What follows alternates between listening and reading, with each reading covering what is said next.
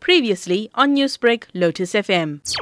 After 2 months of, stopping all our tourism activities due to the COVID-19, we have now, since Monday, the 8th of June, allowed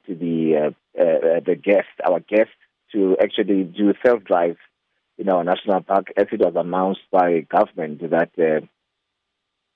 self-drives are now permitted in all private and public game reserves. What would be the measures in place to ensure social distancing is observed, especially between staff and visitors? We are now implementing an online booking system.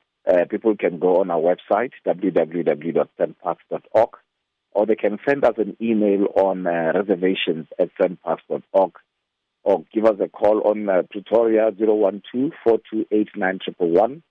And we are also implementing a quota system to ensure that we do not have a lot of people that are coming into the park at the same time.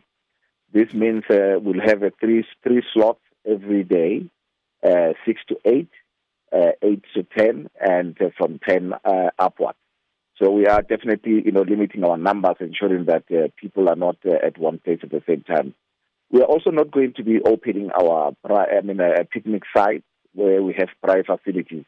As people might appreciate that we are still on a lockdown, so those particular areas will not be opened or accessed because we are also applying the social distancing principle.